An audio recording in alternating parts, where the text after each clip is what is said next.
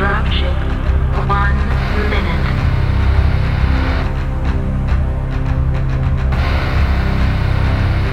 All systems nominal.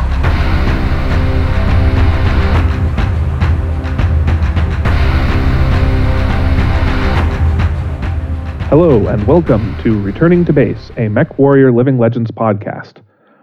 Our topic today is on pub games, preferred tactics and things like that, and our guests are all avid players of this game. Our guests today are Direwolf. Hello. Down for the Brown. Hey, what's good, everyone? Perseus. Hello. And Zessel. Hello. All right, well, we've already introduced Direwolf in the past. Direwolf, mind giving another little introduction? Hi, I'm CJF Direwolf 2K. I play the game a lot. I run events on weekends, terrain control and single life stuff. And yeah, I like Shadowcats, Thor's Beat. And Down for the Brown? Hey, what's good, y'all? I've been playing the game for about 4 months now. Oh, and by the way, I'm CJF, Down for the Brown 35. Or, Down for works too, because I know that's a mouthful. And I really like Thor's too. That's about it. And Perseus? Hi, my name is Perseus. I've been playing Living Legends for about 2 years now. I greatly enjoy it. It's probably one of my favorite games to play when I can. And unfortunately, none of my other friends like playing it as much as I do.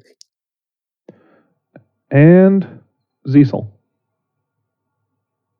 I'm Zessel. I have been playing MechWarrior Living Legends for nearly 10 years now. I have recently joined Clan Seafox because I was pretty good friends with most of them to begin with anyways for a long time. And I am your host, Warlord Kentax. So, on the topic of pub games, what are pub games? I mean, how do they differ from, say, like, organized matches? I think it's just more of like a toss-up, like as far as your team composition goes and how the game's going to turn out. I mean, I just think that's the biggest difference. They vary so much. So that's probably what I'd say. It's important to remember that they are the majority of all Living Legends gameplay. Like 99% of games are just pub games of random people. Yeah, just terrain control where people pick assets they like and may or may not pay attention to the objectives. That's basically it. Yeah, but I mean, that being said, I think the probably some of the funniest and coolest things I've seen in this game have been in pub games, though, from people doing crazy stuff all the time. So I will say that, though, for pub games. The better you get at this game, the more willing you are to goof around and do nonsense once you've become familiar with the basics. So I've noticed that there's sort of like a whole lot of unwritten rules almost to how pub games are conducted. If you're aware of any of those, enlighten us. Don't play BA or Arrow unless you're really good at them. Except in specific situations. Yeah. That is one. For the most part, though, I think people are free to play pubs however they like. There are going to be people who disagree with me, but for the most part, just people buy whatever assets they like and do whatever it is that they feel most comfortable with. Or they can use or because also there's no organizational stakes, you can just experiment. Yeah, I think I'd be inclined to agree with Direwolf. I think at the end of the day, excuse me if I sound a little hoarse, but at the end of the day, I think it's more important to, have fun in the game than to try to play extra sweaty all the time. I mean, if you really want to play Arrow, go for it. But I think, it's not the worst idea, though, at the same time. If your team's down 200 tickets, might be good, and you're 0 -10, might be a good idea to try and back up or something. But, I don't know. Pub games are definitely the most casual of environments. Well, maybe only testing servers are more casual, I suppose. But yeah, like others have said, it's where people tend to just do whatever they want to do, and I do find myself wishing sometimes that that people had a little bit more awareness of what they could be doing that wouldn't be detrimental to their team. Like if like he said, if someone's crashed 10 aerospace, you got to realize, oh, this ain't working. Yeah, that's for sure. I know those occasionally. I'll have like a -1 and 6 game, but have actually helped. But you're right. A lot of times when you've got really bad scores like that, it's a very good indicator that something's not going right. I know that like there's a steep learning curve, but that doesn't mean necessarily that your performance should be that bad. There are ways to really help out your team a lot without causing them huge detriment. For example, you can take a Raven or an Owens, or maybe later in the game, or also earlier in the game, you can do Hephaestus, things that provide radar for your allies, or things that have Guardian electronic countermeasures so that you're less likely to get shot up. Just chat is super helpful. If you goss someone in the side torso, just call it out. Yep. That's probably the single most important thing. Just because there isn't an in-game voice chat. If you just kind of are constantly screaming in team chat, like, here's someone who's hurt, like, here's this component that you should shoot at. Or here's somebody who's really weak. If you see a Hephaestus, go kill it. Like, oh yeah, especially if there's a friendly air flying around. It can be so helpful to point out some target that they can actually go hunt down. Yeah, exactly. And the other way around too. I think friendly air can also, tell you where other people are. Like, they're excellent scouts.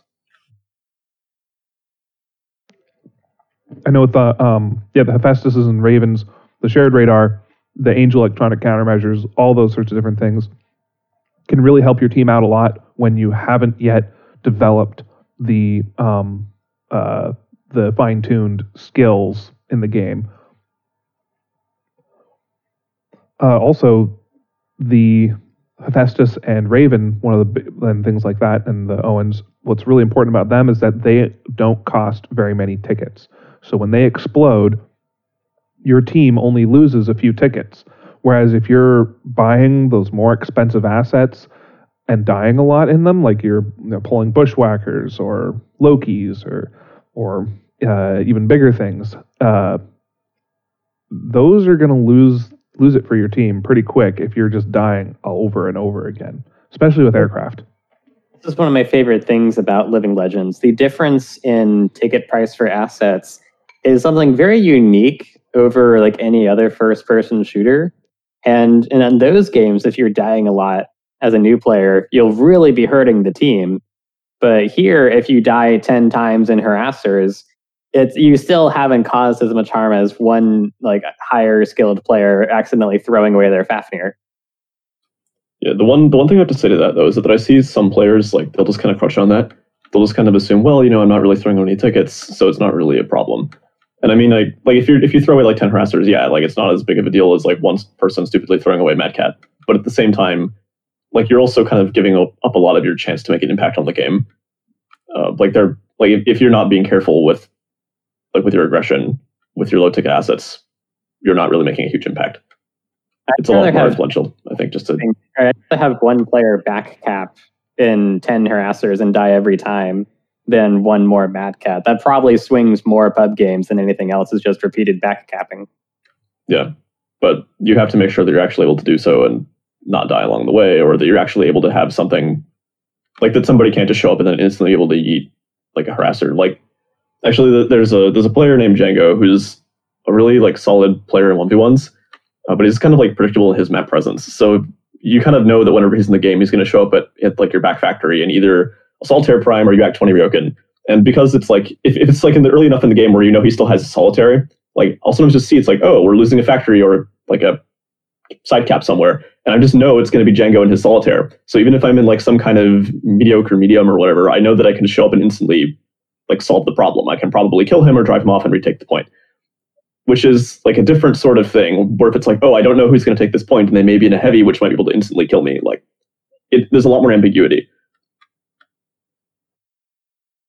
Learning how Sounds to good. read the room per se in a pub game is very important. It's part of I suppose why so many people Smurf use other names other than their typical name they've given themselves. Howard. Is is because if I like Direwolf said, DJ, bless his heart, he's a great player, but he is very predictable. So if I see DJ on the other team, I already know what he's going to be doing 9 times out of 10, and I can prepare for that. Yeah. Also, even if you don't know the player, like if you just see that somebody does something once or twice, then you're generally prepared for when they do it again. Yeah, and excuse me, I'd like to mention this about Angel ECM that I don't know about y'all, but for the first week that I was playing, I never actually realized that it makes you a target. So that's kind of a little scary for like new players too. Yeah, you're certainly bright on the enemy radar as though you had no kind of electronic countermeasures at all. Embarrassed about how many times when I was learning the game, I didn't really understand what AECM properly did. So I'd be like, "Oh, there's one player over there. I can go attack them," and then I just walk into the entire enemy team. Like, what the fuck is this? Yeah, ACM is absurdly good in pub games because, it requires a person who's using ACM or the team to be aware of what it does, but also because the other team doesn't have voice chat and can't instantly tell you that, oh my god, this blip on the radar is 10 people at once. Occasionally, just have people get picked off because they aren't really aware. They just don't know that 3 other groups of 3 other teammates got picked off by the same group. It's not just one person. That's sort of a communication deficit. Really makes ACM strong. Our topics so far have been pretty close to the preferred tactics stuff. So I think, what do you all normally do when you're on, say, a small map?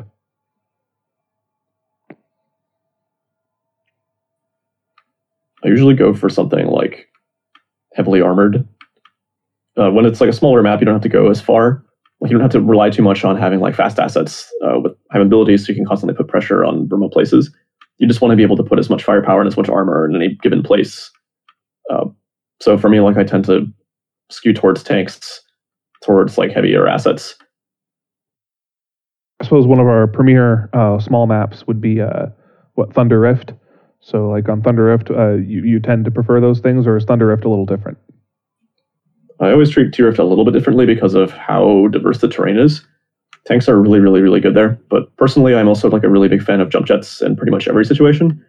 But because there's so much verticality there, I'd like to have probably just summoners, Mark IIs if I can afford them. Anything that is able to attack from unusual directions, especially with the newest versions of T-Rift where you gain a lot by setting up crossfires around mid. But still, I try to tend towards armor. I see a lot more map- of the assault tanks on that map than I do on other maps. I don't really think of maps in terms of size of small versus big, but I try to look at the situation where if a chunk of the map where the people are fighting, do I think that there is a lot of cover there or very little? Because cover is infinite armor. And that is my biggest thought about what asset to take next. Do I need an asset with a lot of armor to move between cover, or speed to just use the infinite cover or the infinite armor of cover, and instead of needing actual armor on my assets? Well, it's infinite armor for you, but it's not necessarily infinite armor for the objectives or for the rest of your team. So so it's kind of one of these things where it's if you're trying to be evasive, if your game plan is to run around and set up crossfires, poke flanking assets, on T-Rift, for example, I think you can really make you can be oppressive with an asset that's just constantly putting down fire on flankers, people who are trying to hide behind cover.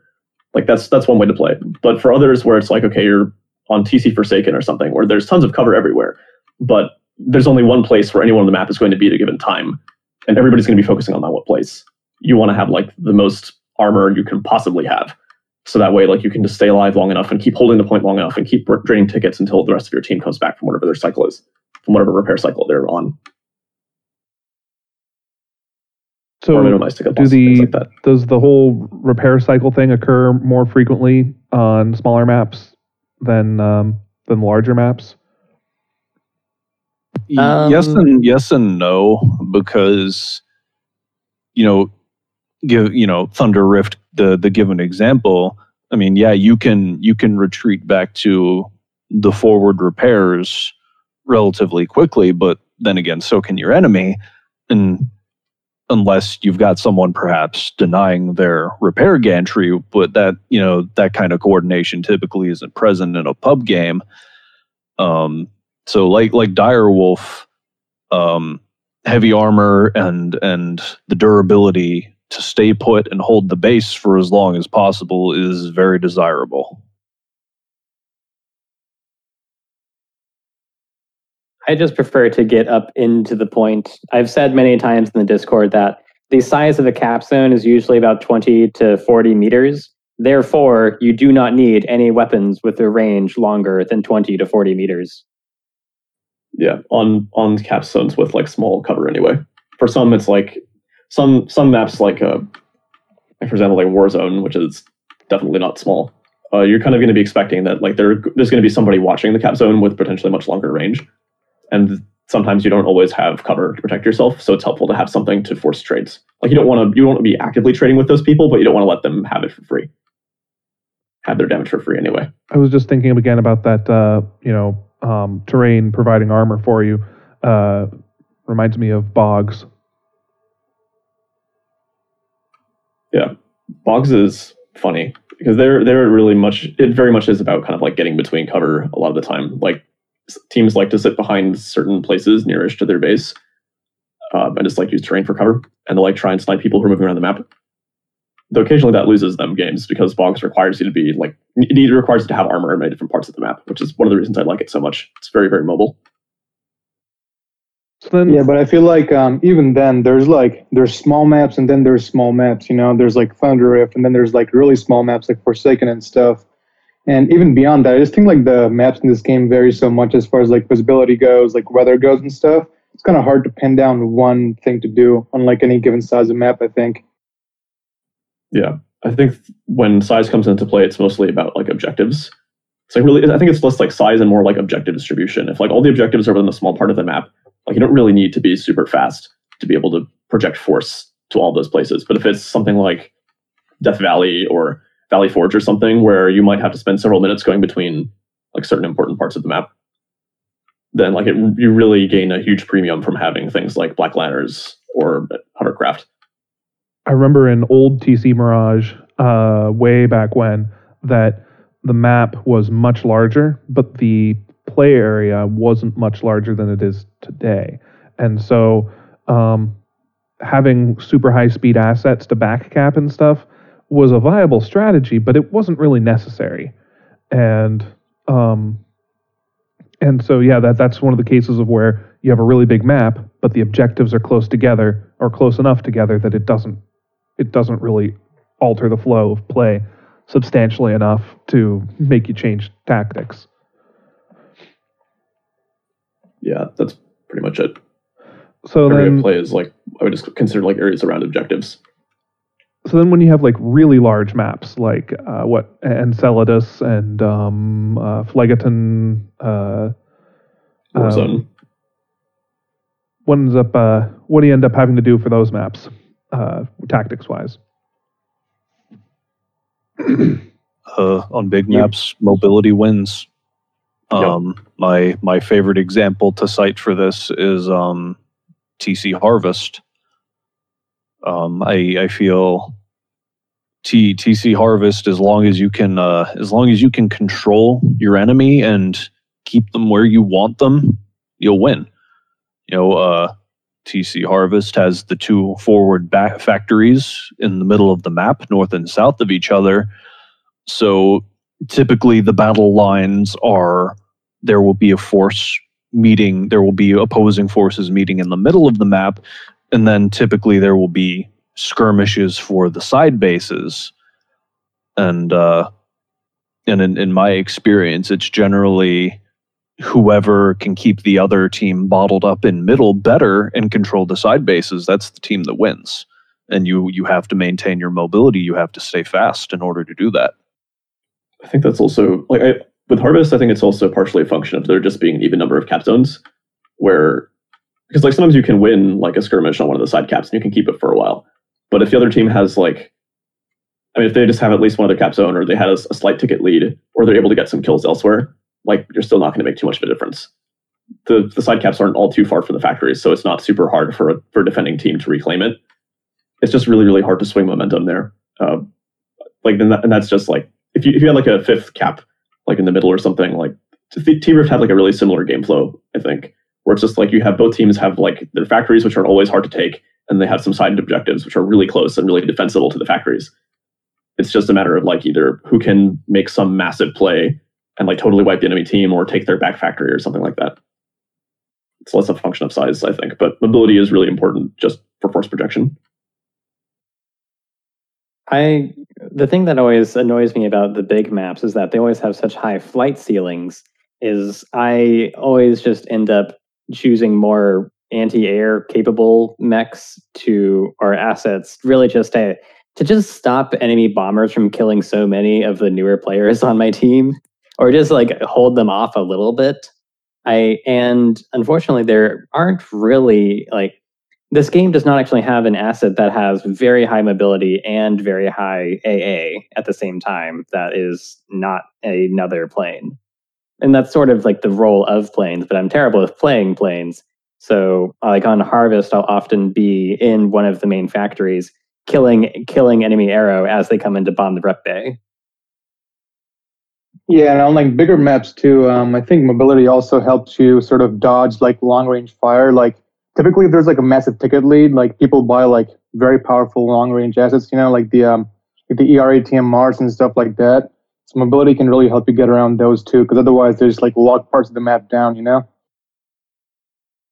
For sure. There's kind of like two range brackets. There's the 900 meter ER PPC, ER large laser Gauss rifle range.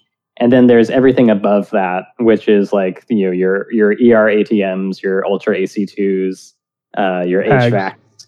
Yeah, Hags and HVACs. And those come into play on the super long range maps in a way that you don't actually see them with when you can just use a Gauss rifle to poke anything. So yeah, large maps, aerospace do have an advantage at picking off lone targets, since cover is usually harder to find in larger maps. Not necessarily, but it's frequently the case. I think it's less about cover and more about force projection. Again, like ASF are the most mobile assets in the game, full stop. So if you want to like get a pick somewhere, like it's being the fastest assets, I can just kind of drop out of the sky and kill something that's low on health or whatever, or it's taking a long rep cycle to go back to a base or whatever. Like an aerospace fighter is just going to have an advantage. And also, tangent is that some smaller aerospace have really easy times capping points. So like a Sparrowhawk on a really huge map, or on just a large one where the area of play is like kind of limited, like Stone Rose, where a lot of the time you're not going to be paying attention to outline caps. Like a Sparrowhawk can be super annoying because it'll be able to cap anything faster than a ground asset. Yeah, I can capture other bases or bases with larger planes, but it starts getting into the circumstance where the likelihood of my plane either being destroyed on the ground by enemies, because it's so easy to take out a plane once it's landed, or crashing as I try to take off, or crashing as I'm trying to land due to random debris, since there's no clear runway, that it's just not really worth it to do it with the bigger planes unless you're stuck in a bigger plane and you just really need to cap a certain base and you already know that it's safe. Yep. Aerospace having fantastic radar really helps with that. But yeah, usually it's a lot safer to use smaller ones. Do have to watch out for battle armor though. they don't show up on aerospace radar. True. And flamers do, like BA flamer and BA heavy laser both do absurd amounts of damage to aero for whatever reason. Yeah. But it's not common that, like, if you're ever getting an outline cap, it's pretty rare that someone will spawn a BA specifically to counter you. Yeah, they usually either don't have the time, there's not a player, or that's dead, or there's nobody who the person who is currently dead and respawning isn't the kind of person that has the wherewithal to actually try to do that. Yeah, Or you so, just wouldn't know that it's a plane capping that point. Yeah. yeah. In my experience, typically the only time you'll get a battle armor spawn to counter your cap on, like, say, a Death Valley side base is if perhaps you had already dueled them there previously and they think that respawning they can kill you as a battle armor. Yeah, I've done which that. is quite possible. I did that once on what's the name of that? Ring of Fire. I don't remember who I was playing against, but I really frustrated them because I was in a Demolisher, almost took them out, respawned as a battle armor, died, respawned as a battle armor, died, and respawned as a battle armor again because it was really hard for him to shoot at my battle armor while standing in the cap zone because it's so small on that map. And so he would have to wander outside of the cap zone to fight me. And if he got back in the cap zone, I would just jump on top of him. So it was a very long process, and I eventually destroyed him, and he was very angry, and I can understand why. Dust Bowl has the same kind of problem where BA can contest from behind cover, and they spawn really close to the cap zone.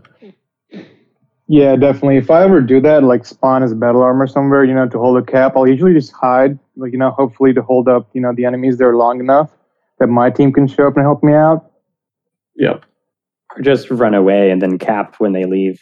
Oh yeah, that too. You can barely see BA on radar anyway.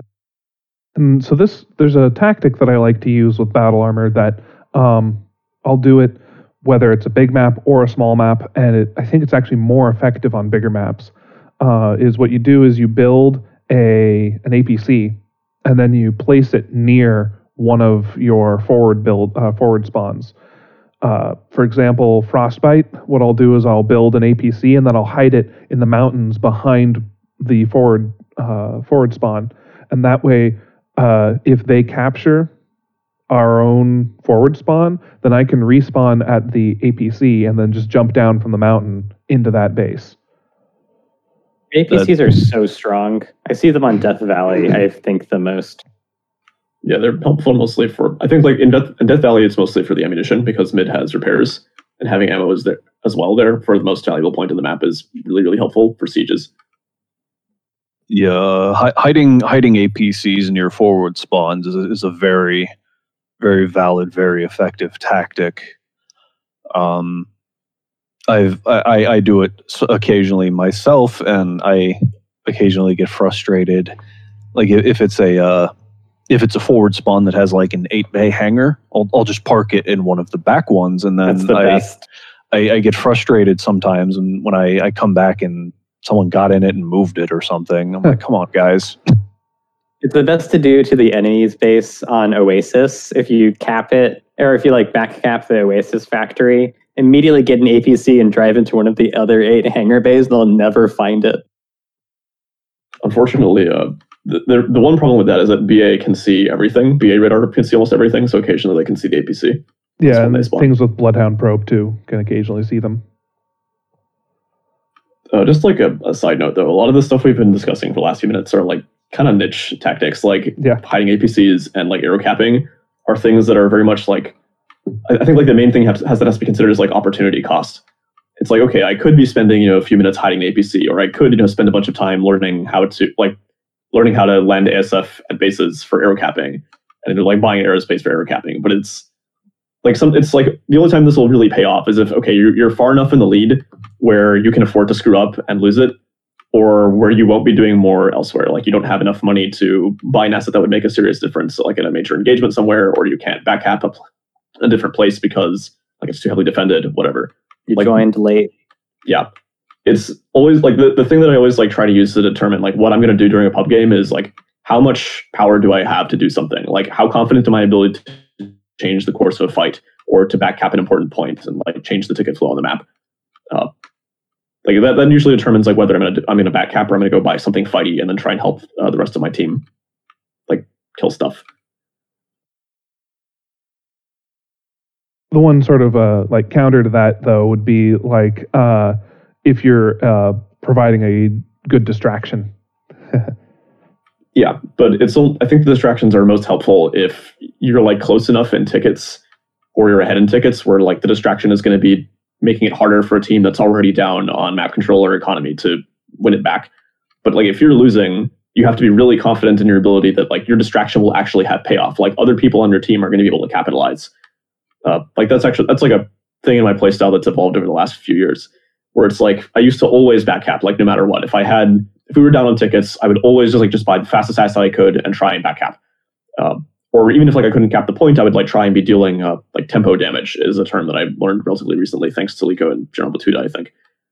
But yeah, later on I kind of realized that like sometimes the other team can respond quickly enough that like my distractions don't really matter, that they don't really change the ultimate like calculus of the match. Like we're still losing fights too much, and it would be more productive if I was contributing armor and gun somewhere else.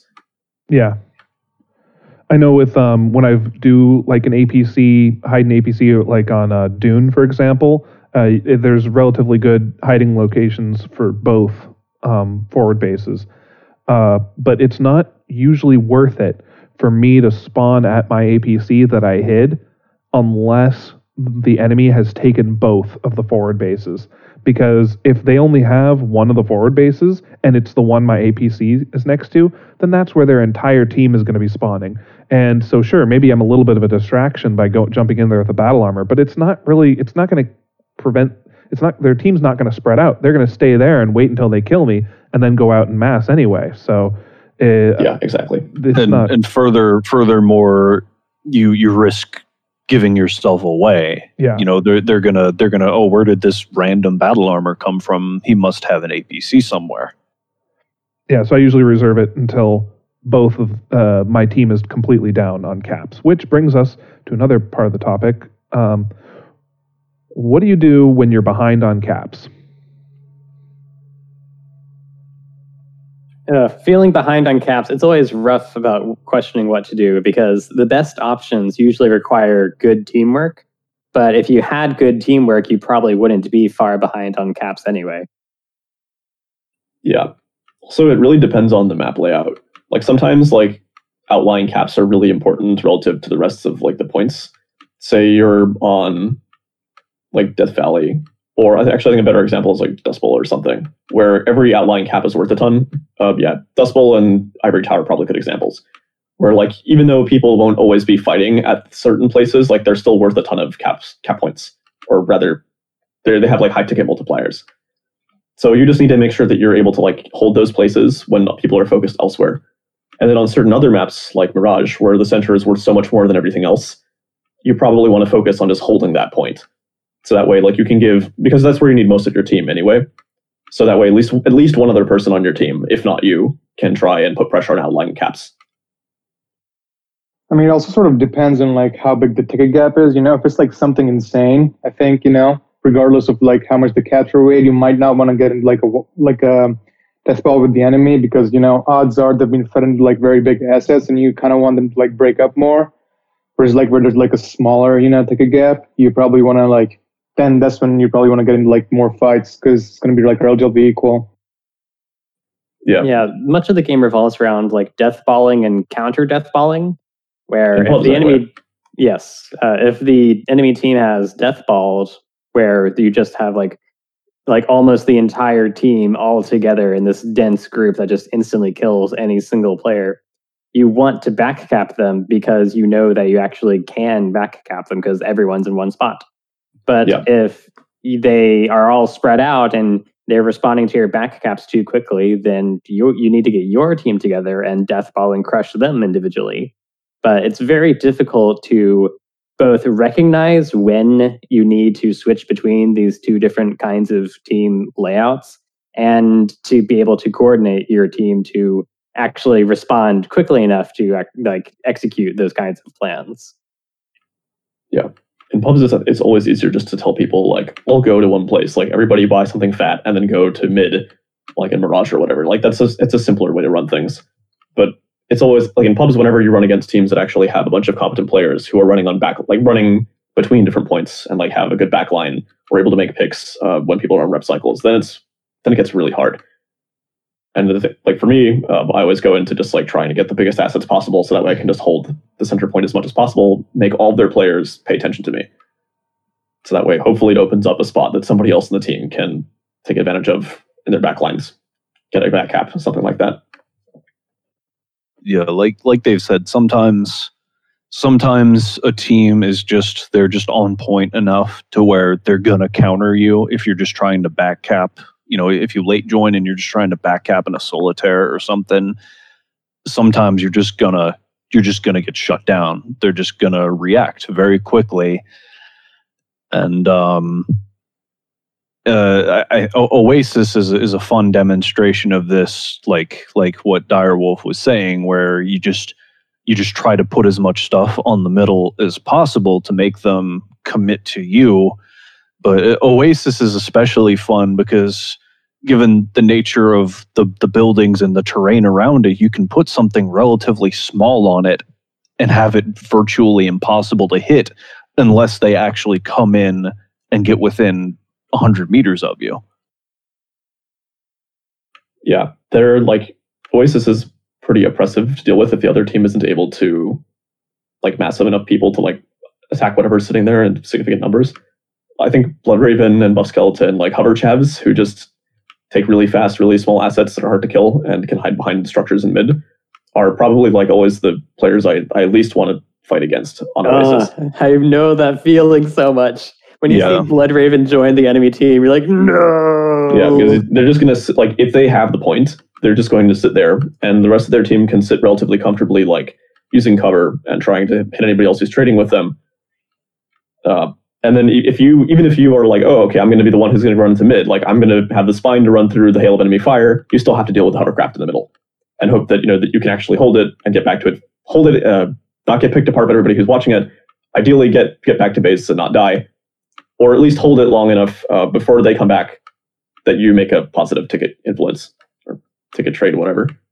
If you are lucky, if you late join a team, or if you've just been on it from the beginning, one thing you can kind of luck out on, like what you're saying, is if they don't have the Bloodraven or the Buff Skeleton who will just sit there and taunt you with their presence, you can get lucky sometimes if the enemy team gets complacent in their lead. They work up a 200 ticket lead, and then they think, okay, we got this. All right, I'm just going to roll out my alarms or whatever, and I'm just going to sit next to my Oasis Delta 3 base and just mouse click 1. That is something that happens, and it is something that can be punished. Yes. Assault buys are always like my favorite thing to see for the enemy team on Oasis, because it always means that, okay, I can run into mid with like a medium, I can tank whatever they throw at me for a few seconds, probably long enough for me to take the point. And then maybe like if they're still like kind of tied down trying to trade on mid, like kill my one relatively weak asset here, or trading with the rest of my team, then I can maybe also get a back cap on their factory, because they can't build assaults there and they can't repair them. It becomes like a less valuable place, or at least it's less defended. A good question regarding how do you respond when you're behind caps is like, when do you decide to try and bank or like a slingshot either yourself or another player to get a major asset that can make a major play? I'm always reluctant to do that, for both myself and for other teammates, because like in pubs, it's just hard to coordinate. And that means it's probably a lot easier for someone to make a mistake. Like maybe they won't tell you exactly where they're positioning, or, maybe they'll, like somebody on the other team will catch them out. And then suddenly, oh no, you lose like your Daishi or whatever that you gave all your money to, or you lose your Daishi because you did something silly. And then the other problem is that you may give someone all the money in the world, and then they get a really nice asset and they stay in it for a while, but then they don't want to die and throw it away stupidly. So then they don't do that much, like in terms of like your team's map impact. I prefer just like staying as fast as possible. Still like taking like fast 75-ton heavies, doing as much damage as possible, capturing as many objectives as possible, even if it means I die. Definitely. I mean, I think, like taking like the biggest asset you can, like no matter what, is typically a bad idea, I think, too. And, again, like a big ticket gap, because, odds are that your team's not going to be coordinated enough to like allow you to make good use of that asset in question. So I think like heavies will typically strike a better balance, especially in games when you're like behind. I was particularly thinking of the early Mad Cat. A truly terrible sight is when your whole team is in lights and someone on the enemy team has brought out a Mad Cat. Oh boy! The But cool also, J special.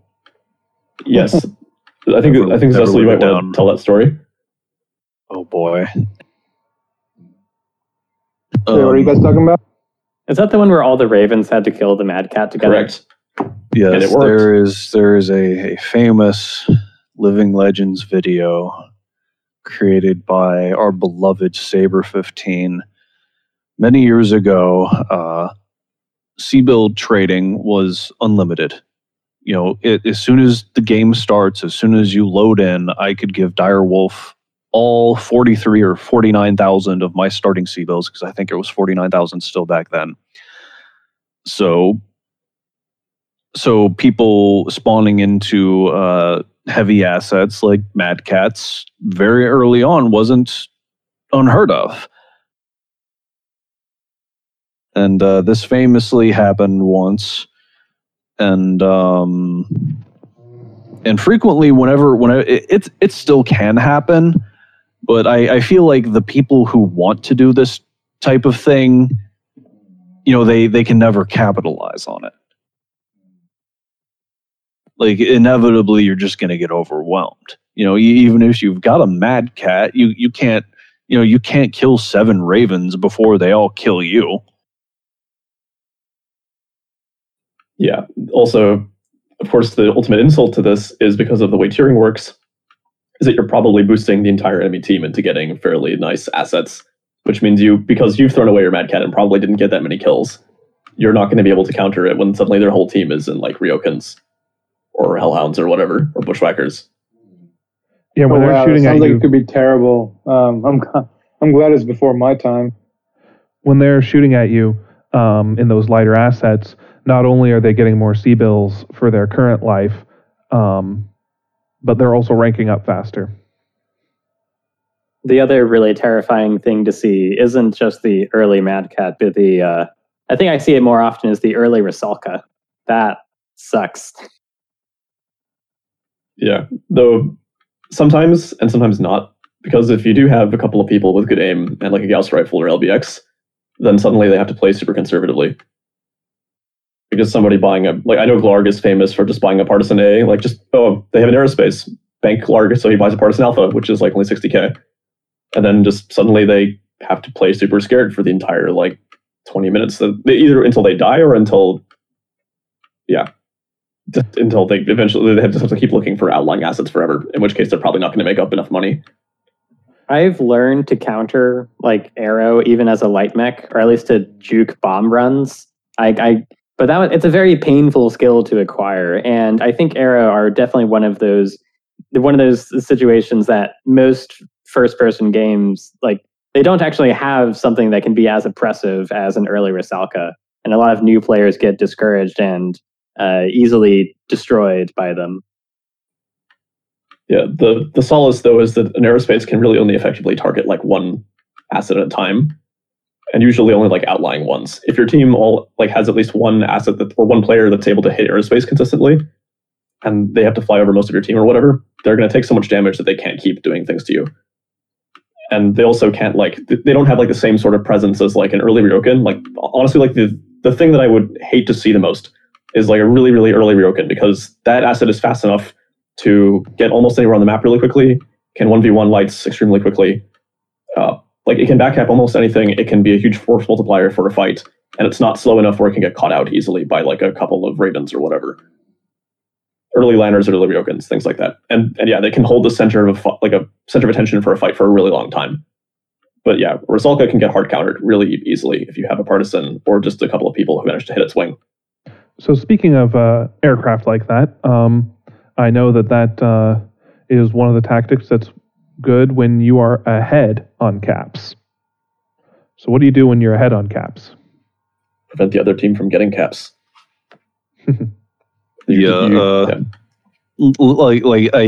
Like I said earlier in reference to Harvest,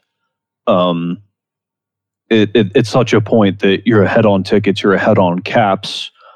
At that point, it's a matter of controlling what the enemy can do.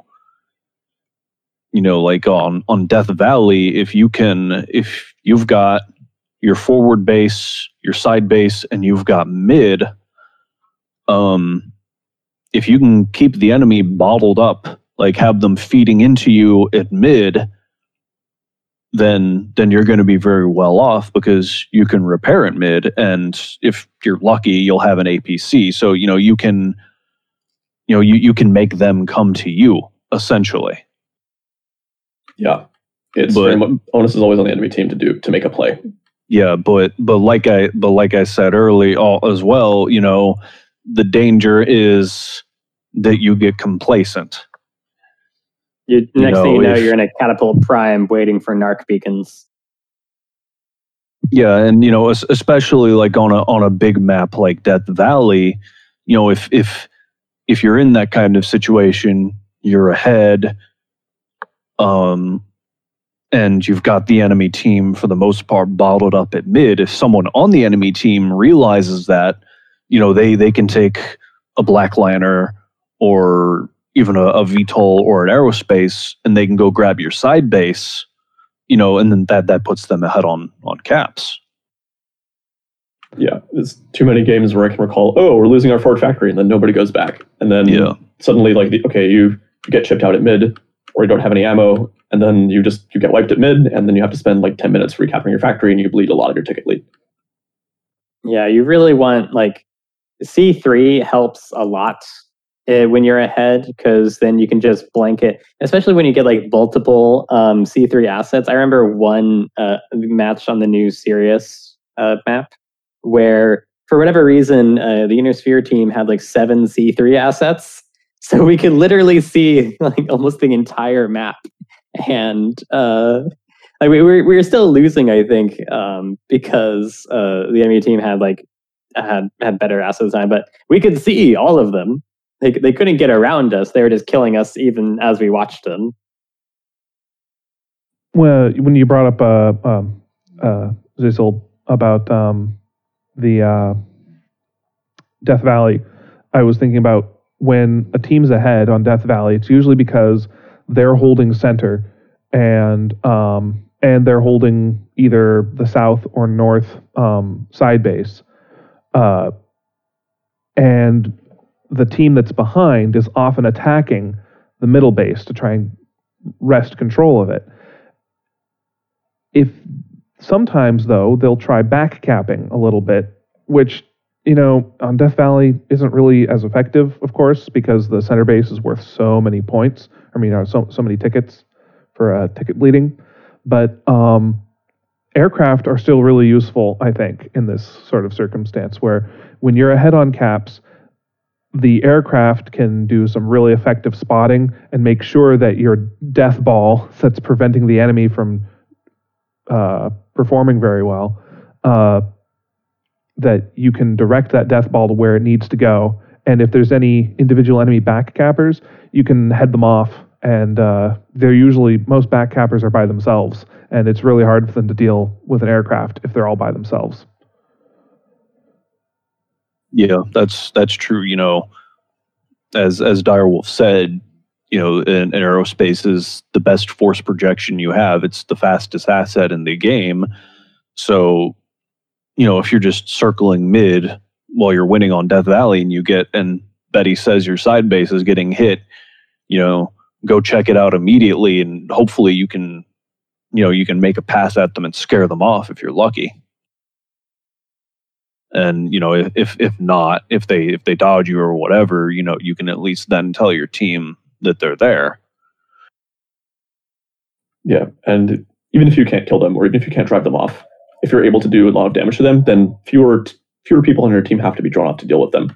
Because, for example, in Death Valley, a lot, if the other team has 2 backcappers, it usually means that even if you have a pretty big asset, you can't on your own prevent them from taking the base. You need to have somebody else come with you. And the more people that you draw with you, and also in pub games, it's people who actually read team chat and respond to you are a limited commodity. like if you're able to make it like as an aerospace pilot, if you're able to weaken a backcapper to the point where like one person can very reliably go and finish them and recap the point easily, that's a really huge save on time and manpower. So we had head-on tickets, head-on caps, behind-on caps, large maps, small maps. What sort of tactics do you all use on cold maps? On cold maps, the first thing that comes to mind for me is that you can use mask more effectively. You can be faster all the time. And jump jets. Yes. Oh yeah. I am a serial like heat overloader of mechs that I am constantly running like over my red line and just giving away my radar position, because if a mech has pulse lasers, I am just holding down that trigger until my mech is screaming at me to stop, and probably using mask at the same time if I can.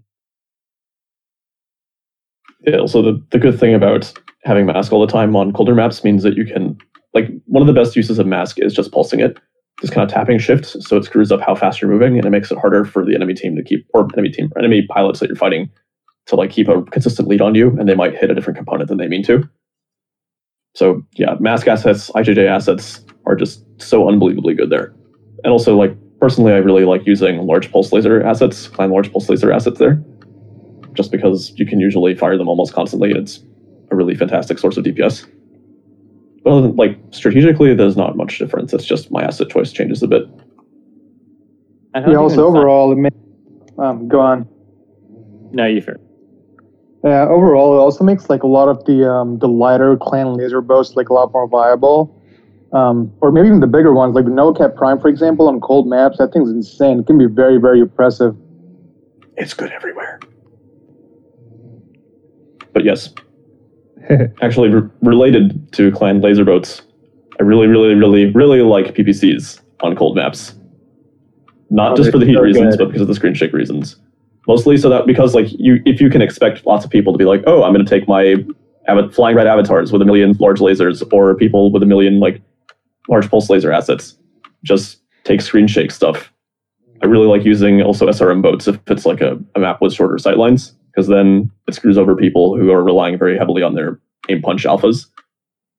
So a lot of those high heat pinpoint weapons that people are going to start taking more often because it's cold, you're saying that you use screen shake weapons to then take advantage of that. Yeah.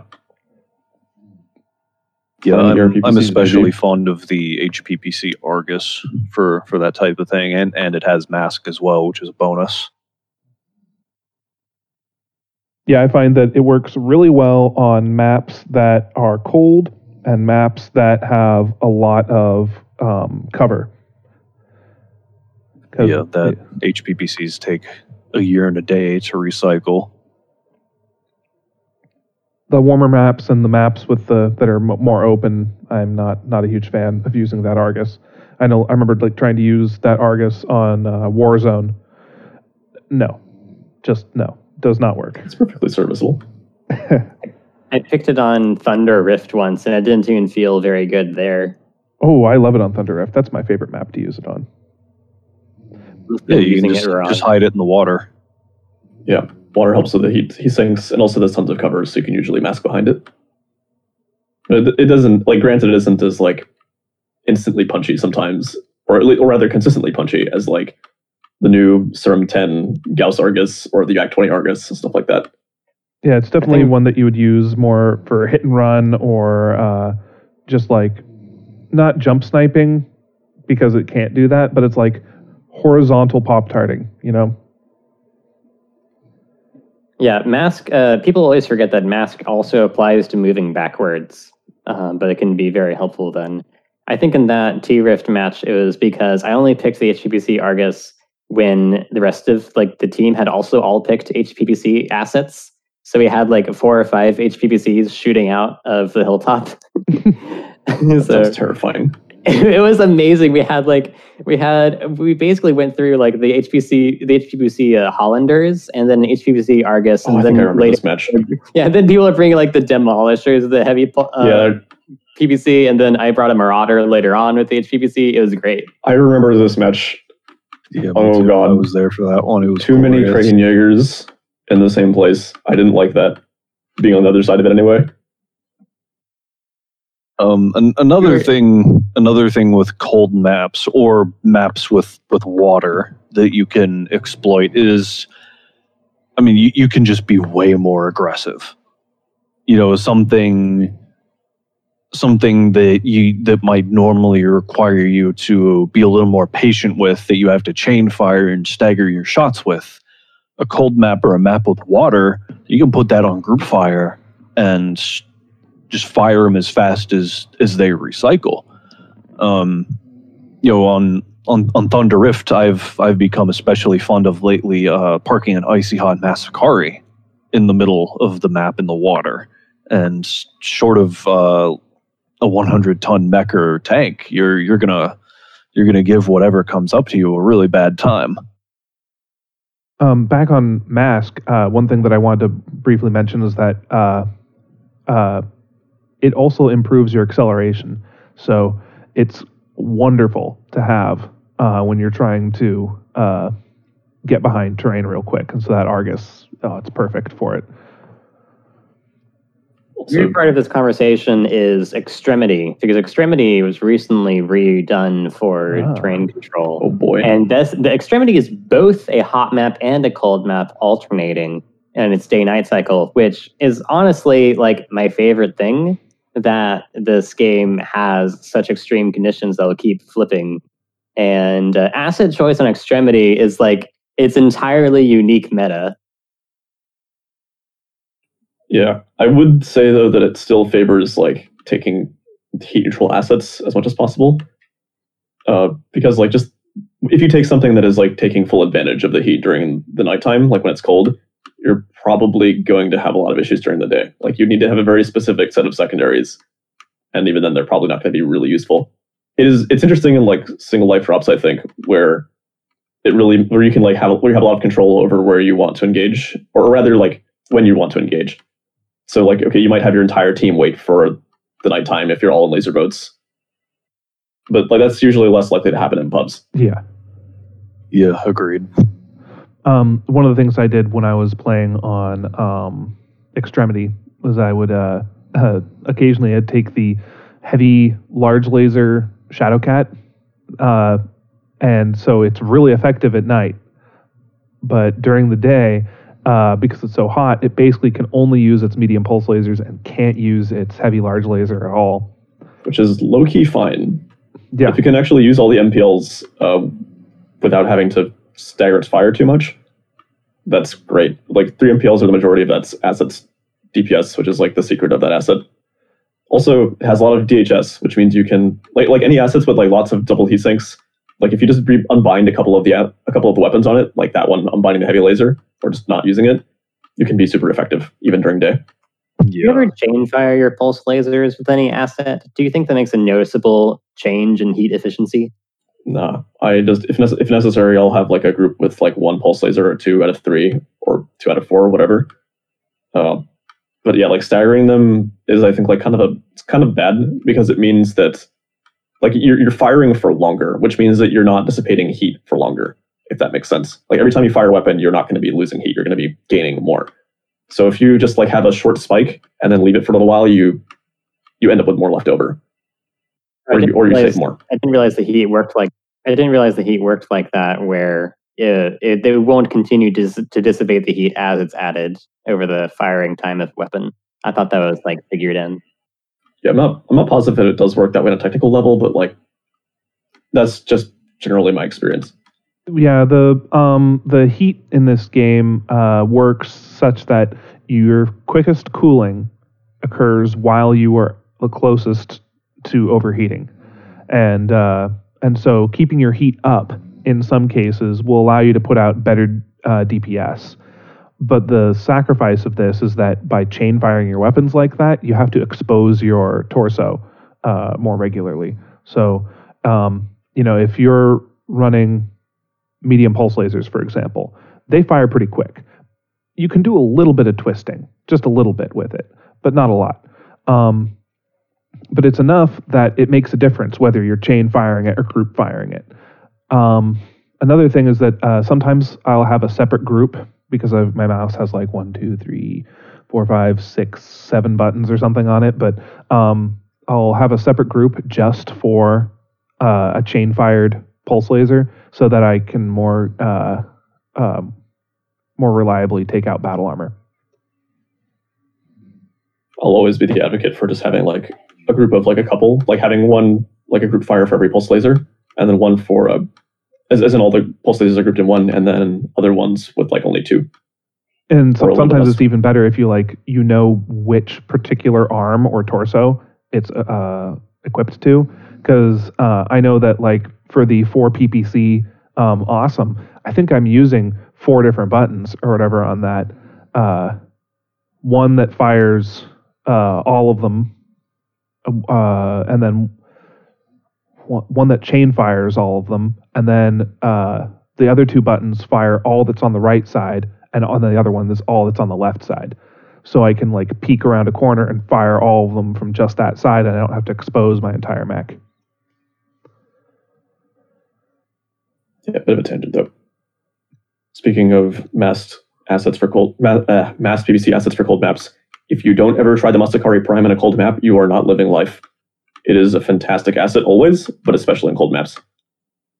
One of the funny things about it is that, sure, with most weapons, you want to alpha strike. With this, there's so many reasons not to alpha strike. Number one, you'll overheat even on a cold map if you alpha strike with the Masakari Prime. So don't alpha strike with it. And then 2, it causes so much screen shake. Why would you even want to alpha strike it? Yeah.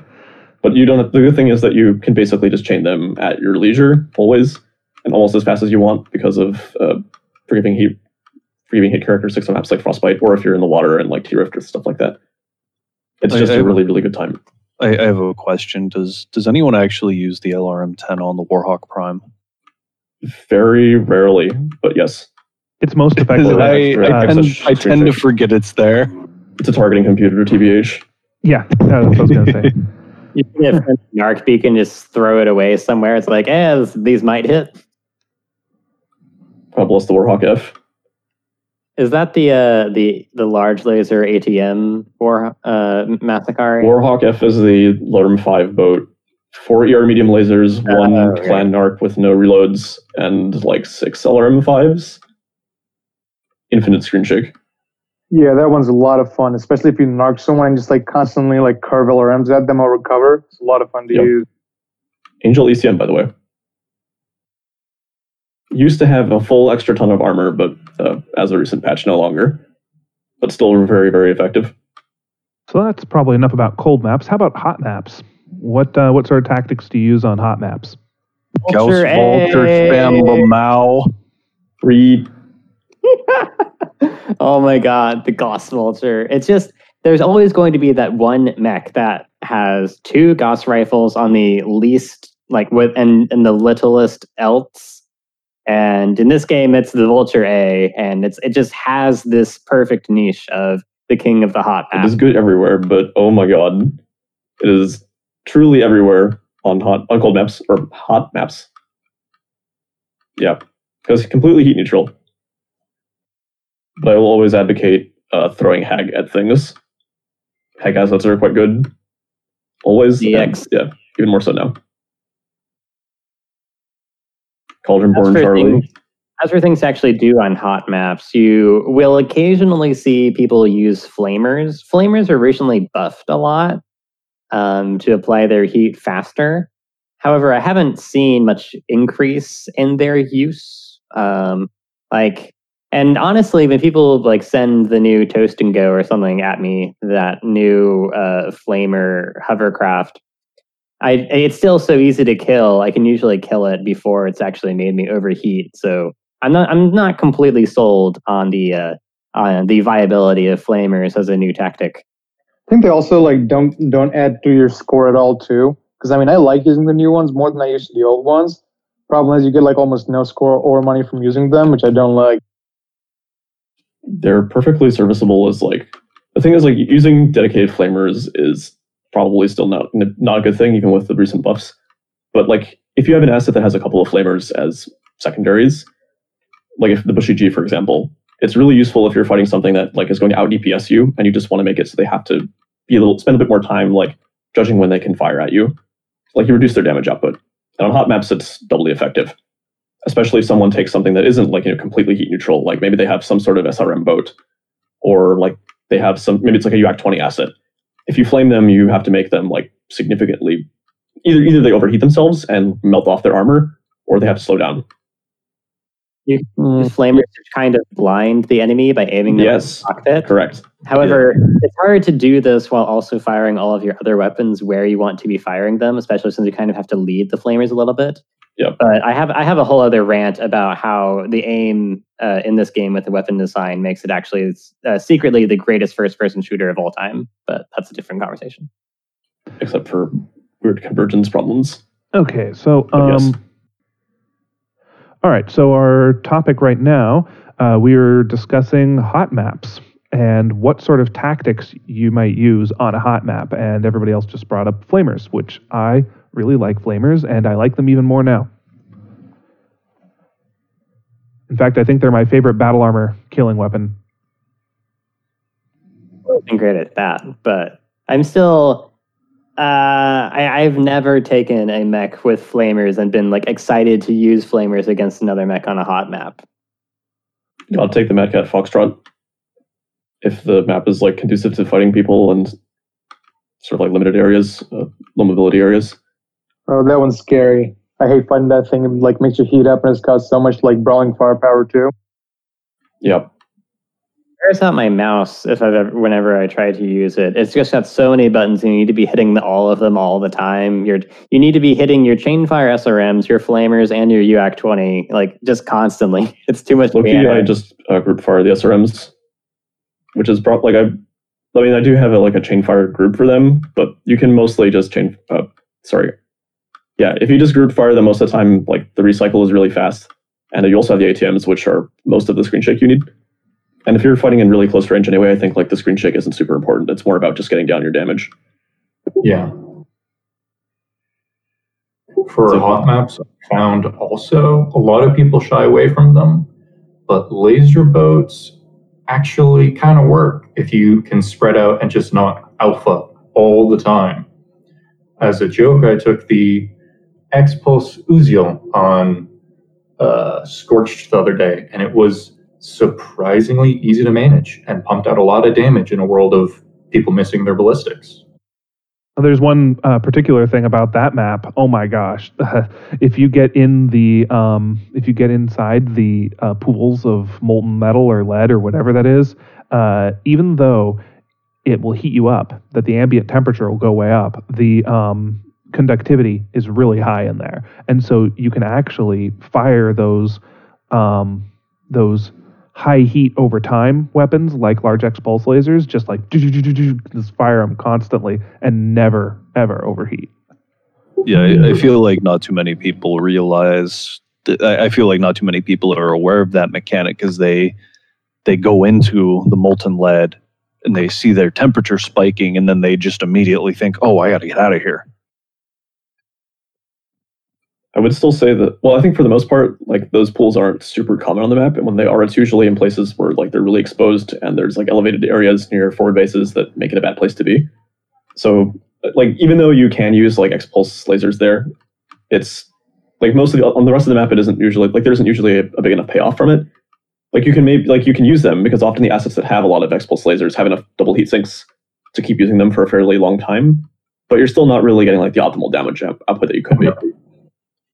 It's still worthwhile to shoot planes, which is something that every single time I buy an asset, I'm always thinking back in my mind, what do I do about all of those freaking planes on the enemy team? Because there's always a lot of planes out there. ER large lasers, Clan 1s preferably, massed LBX, Gauss, end of all things. Also on Scorched, if you get high up, doesn't that also cool you down? It does, yeah. Yes. The ambient temperature is lower if you scale hills. The Thor Echo is perfectly usable if you get to the very top of the map. Like, you can oppress people. You just have to wait a while because the dissipation is pretty low. Oh, something I forgot to do. Architect, go ahead and introduce yourself. How long you been playing? I'm Architect Smoke Jaguar. I've been playing for 2 years, give or take a big break in the middle of it, but not that long compared to all the old farts around here. Oh yeah, another thing with hot maps that you mentioned, Architect, was using laser boats. I remember on Inferno getting just obliterated by a flying red one time. I I thought I was going crazy. I didn't realize that it could be used so effectively, but they were just firing laser, one at a time, laser. That's the boring way to do it. Take a, what is it, like the Candy Cane Nova Cat, the one with all of the lasers in the world, a bunch of heavy lasers, a bunch of pulse lasers. That one just has so many double heat sinks, and the weapons aren't like super heat spiky for the most part, that you can basically just fire the large pulse, all the pulses like constantly, and yeah, and you don't even really need to chain them, like even in your heavy ones. The secret for Inferno is that dissipation is hardly impacted. It's just really high ambient temperature. So if you have some asset that doesn't have like super heat spiky weapons like a million clan ERPPCs, but you have a lot of heat sinks, you can just use it pretty much as normal. Oh, something that I remembered, we were talking about mask earlier, and then also about heat and how cooling occurs more quickly when you're closer to the red line, or the yellow line at least. I wouldn't spend too much time over that yellow line, lest you break your heat sinks. But with mask, you're going to find yourself attaining a higher sustainable top speed if you try to hover near that yellow line. If you go too far over, then you're going to show up on enemy radar, because you'll show up all the way across the map when you overheat like that. But as long as you're keeping it below that yellow line, your cooling will be most efficient without those downsides.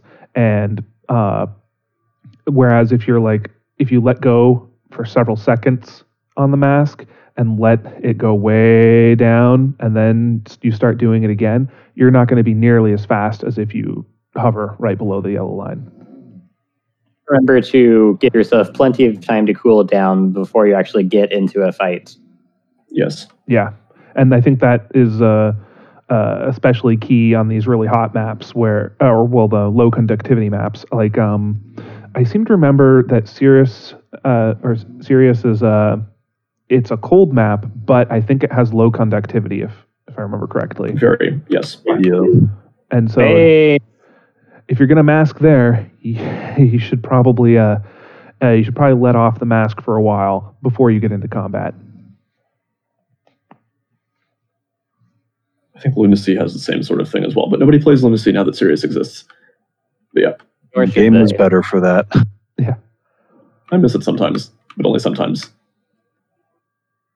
Yeah, there's certainly some nice. It's certainly nice sometimes to have that area control instead of terrain control style. Until someone hides with a BA at the very edge of the cap zone, and you spend 5 minutes looking for them. Yeah, yeah. Do you ever intentionally overheat yourself when you're about to lose a battle to deny the Absolutely. enemy kill? Yeah. Yes. I Oh love yeah. slamming the jump jets and just rocketing off into space at max temperature and blowing up. It's also And- entertaining. Seeing it happen and no one gets the Only kill. I kill me. Especially effective in Solaris Arena, when you're not only fighting to accelerate your C-Bell score as fast as possible, but to deny other people their C-Bells. Yep, no kill card for them, as far as I can tell. At least Regarding heat sinks, also coolant. Coolant is pretty important. Sometimes I have gone back to repair just to refill my coolant, even though I still have plenty of armor, because I'm such a heat fiend. I am always dumping my coolant like the first battle because I've used too much energy weapons. But I've heard it. Some people say that, well, heat sinks are just another type of ammo that you shouldn't worry about breaking them because they'll just replenish out of repair. As long as Yeah. you don't completely break them, right? Different. Heat sinks are like a different. They are very much like a different type of armor. Or your armor. Alternatively, your armor is also a heat sink, depending on what type of situation you want to be in. If you need to kill the enemy really, really fast, and you think that it's worth overheating yourself a little bit, totally worth it. To brag about how few hit points you still have when you get into the repair bay to the enemy in all chat. I do. I am also guilty of this. I remember. Absolutely. Same. Story. Sorry, what's up, Cecil? I just said same. You should have had an item on Warlord. You should have had an item on this itinerary, which is just chat warrior tactics. Never leave the hangar. No. Don't do that. But I have to decide what mech to buy, and I have to look up literally every item on the wiki before I buy it. My menu's pretty good these days. Yeah. Thank you, Star Wraith, and other people too. Let's see. So, what other stuff were we going to talk about? Oh yeah. So when should you actually? We already talked about air assets, but when should you actually take LRM assets? Probably never. Never. Never. Yeah, Good never distinction, promise though. anyway. LRM boats, always never. Assets that carry a spare LRM rack, like that really nice discount Thanatos, that's really handy to just have a spare LRM handy. Oh, the LM20 Thanatos. I Yeah. love it. It's great. It's cool. LRM is I- always just such a nice complement to another well-rounded kit, but boats that are exclusively LRM are really hard to make work unless you've got a team dedicated to making that work. I feel like LRMs are secretly amazing at 500 meters. Closer, actually, like 300, like around, like if you have around 300, like usually you can, well, I mean, it depends on what you're fighting exactly, but for certain assets, like, yeah, staying from like 300 to 600, 500 meters or something, you can just do a ton of damage. Also depends on clan versus IS LRMs because they're wildly different. Oh yeah. Clan LRMs or streak MRMs, do not at me. Pretty accurate, yeah. That is a medium laser take. I very, very rarely find myself wanting inner sphere LRMs, and like others have said, the dedicated LRM carriers are very, very hard to use. But I do enjoy clan assets that carry multiple smaller LRM launchers. I'm very fond of the Black Lantern A, which has a PPC, medium lasers, and 2 LRM5s. And whichever Hellhound has the 3 heavy medium lasers and the 3 LRM5s. Those are both very fun. Obligatory Summoner Prime Shilling. It also has a Yes. Beagle Active Probe now, Yeah, so you can lock the alarms faster. Invictus was just talking about this in the last podcast, the last episode of our podcast, about how he sort of painted himself into a corner in regard to design when it comes to LRMs, because years and years ago he requested that the later years of the Wandering Samurai devs that they improve the smaller LRM launchers, because they were basically just inferior to the larger ones in every way. And so they decided to take his suggestion, and they increased the rate of fire, and they reduced the lock-on time to those, and it's been wonderful. It's perfect for Living Legends, and it's really helped getting those making those systems actually useful. But now we've run into this issue where, like with clan LRMs, that for most builds, there's no disadvantage to having 3 LRM5s versus 1 LRM15. And so it's sort of become this this trend where he just Invictus has been putting more and more smaller launchers on things, and now there's very little reason to run single larger launchers. Tonnage, but that's kind of like more a build rules thing. But I thought- don't think. I thought, talk I about here. think the current build rules make it so that clan LRMs, the tonnage isn't really different. Are they not smaller? There still is a little bit. It's like an extra ton or two, I'm pretty sure. But I don't know the numbers right off the top of my head, but as I'm sure most of us are aware, in BattleTech tabletop, clan LRMs are half of the tonnage of Inner Sphere ones. I know that is not the case in Living Legends. I think it's somewhere like in between. I think clan LRMs are like 75% tonnage of Inner Sphere ones in Living Legends. Yeah, so the clan LRM 5 is 2 tons, and the clan LRM 10 is 4 tons, and the clan LRM 15 is 6 tons, and the clan LRM 20 is 8 tons. So you're really only dealing with ammo tonnage at that point. Like, because I have noticed this trend too, and I feel like there should be there should be a reason to have larger launchers like on some assets. And if they're not strong enough for whatever reasons, then they should just reduce the price of larger launchers, so that it's more expensive to have 4 LRM 5s than it is to have a single LRM 20. Maybe not by a huge amount, but by like a little bit or something. Yeah, that's an interesting way to do it. Price affects your ability to use an asset in different, assets don't have to be good in all situations, all times of the game. An asset just has to be good for whatever price it is.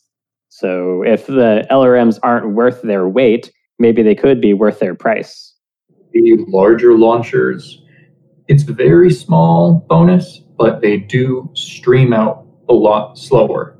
And I've found taking the Vulture Prime, that's the one with the pulses, right? Yeah. The Vulture Prime, in scenarios where you can land it just right, they can handle like a really long, extended, drawn-out MRM volley that just splashes and splashes for days.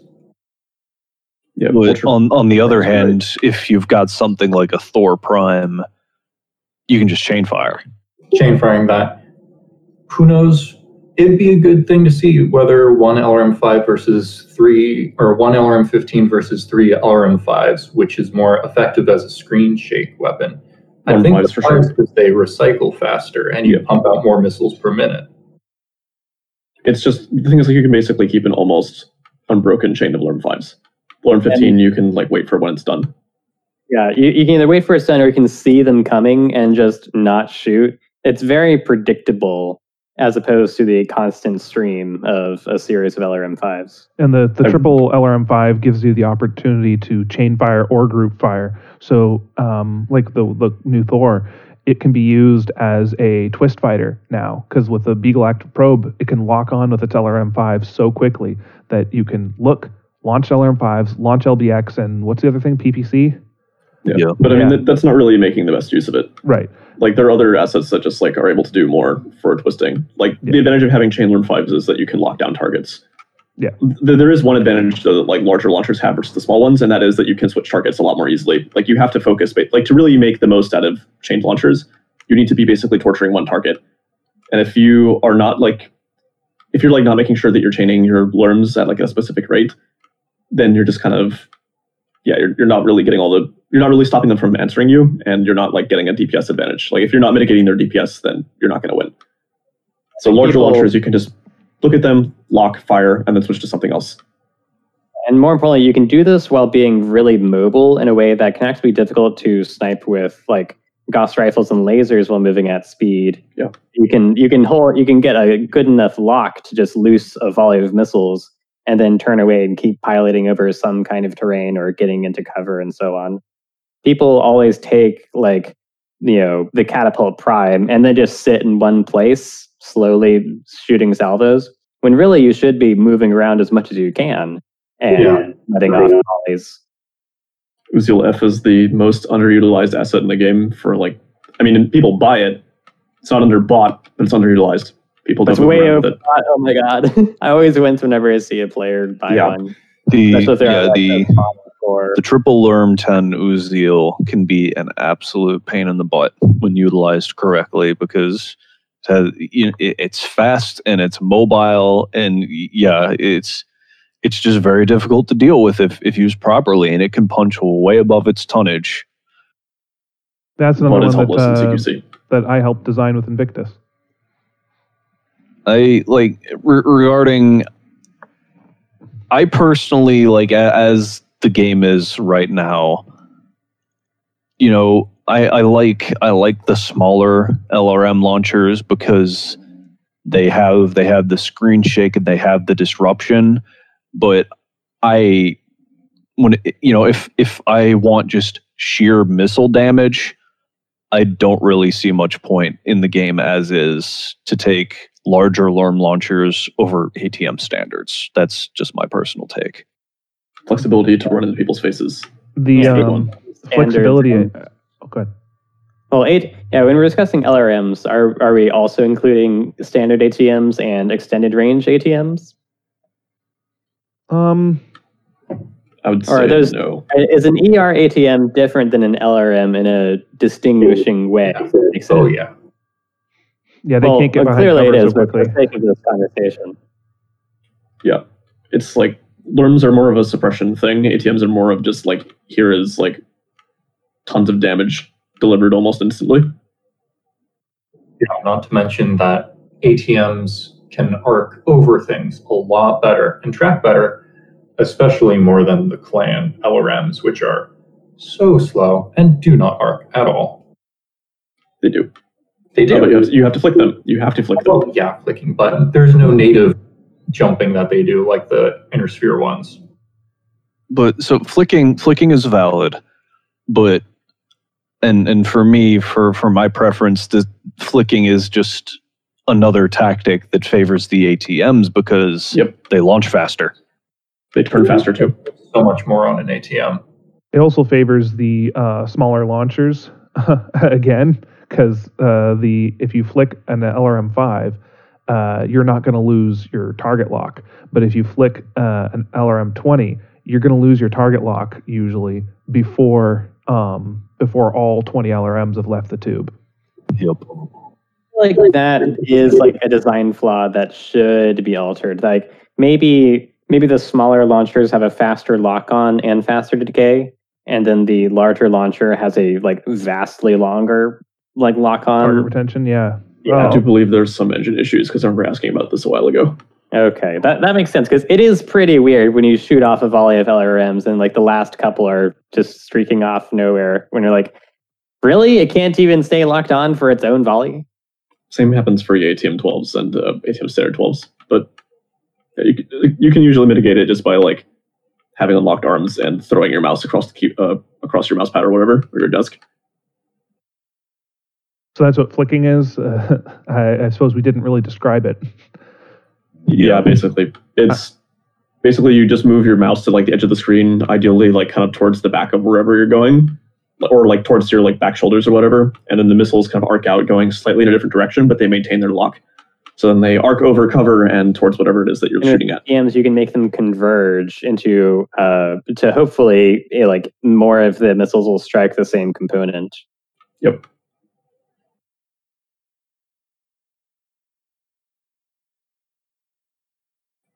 When do we eject? Also never, mostly. There's actually a wiki article all about when, or not wiki article, it's a section of a wiki page that describes when you shouldn't eject. Or no, when you should eject, because there's only like 6 exceptions and they're small. Sudden death mode. Sudden death mode, when you've got someone who, not even, if you've got a high alpha mech and you have to land your alpha and you've got a big cooldown between your next alpha and the guy's one shot and your one shot, sometimes if you feel like you've got a big brain, maybe you can pull it off. Better to just wait. I always think. It's I only do it if it's like. I remember one time on, I think it was Ivory Tower, I was in a Mad Cat and the score was going down to like 0-0. But it wasn't actually at 0. It was like just almost there.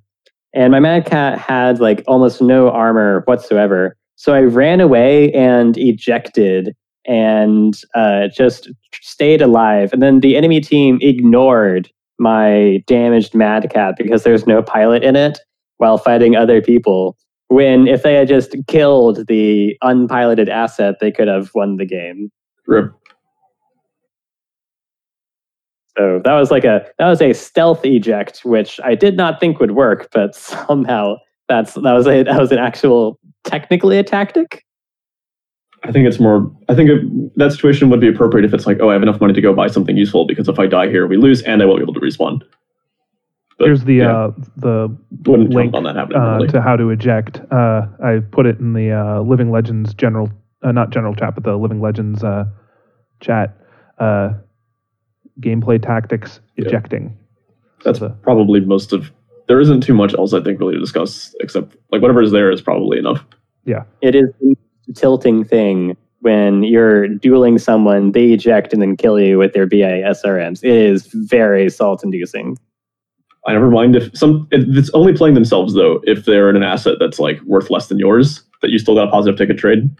It's like, haha, now you must walk home for like 5 minutes or commit suicide. Yeah, make sure to actually kill their asset though when they do that.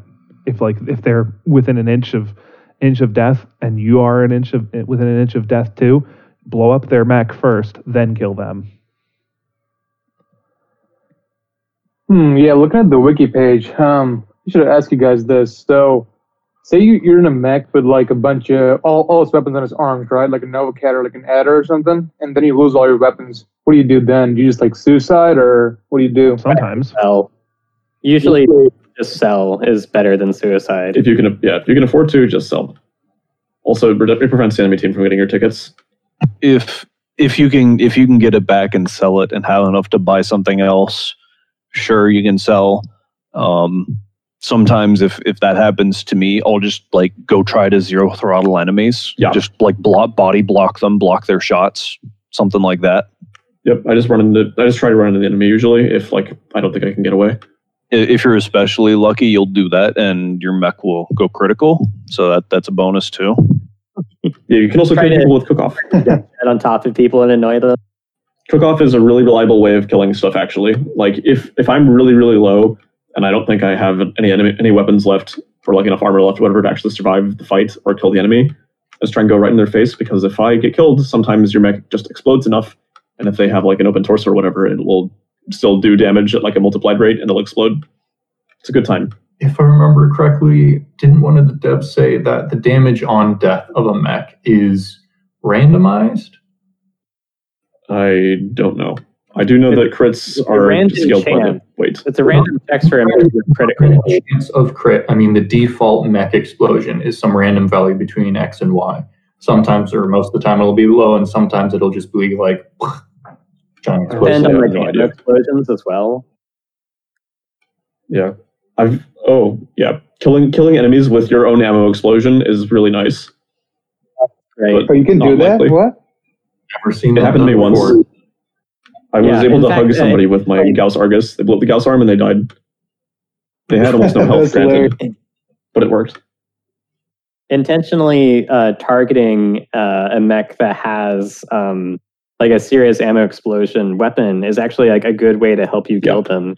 Like if you go up against an arrow catapult for whatever reason, targeting the arms, if those explode, they deal so much damage to the side torso that it's like a really fast way to kill the mech.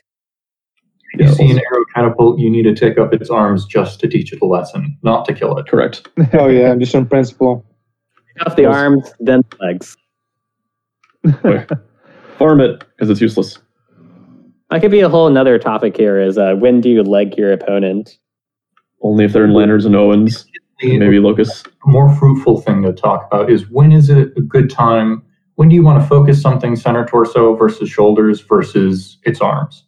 Talking about the Nova Cat was a good example because there's a couple Nova Cats where it's like you knock off one of its arms and you've taken out 80% of its firepower. And then, of course, you've got the Gauss Uller, the Heavy Gauss Thanatos, the Heavy Gauss and Flying Red avatars. The UX-20 Uller. Yeah. Oh, yeah.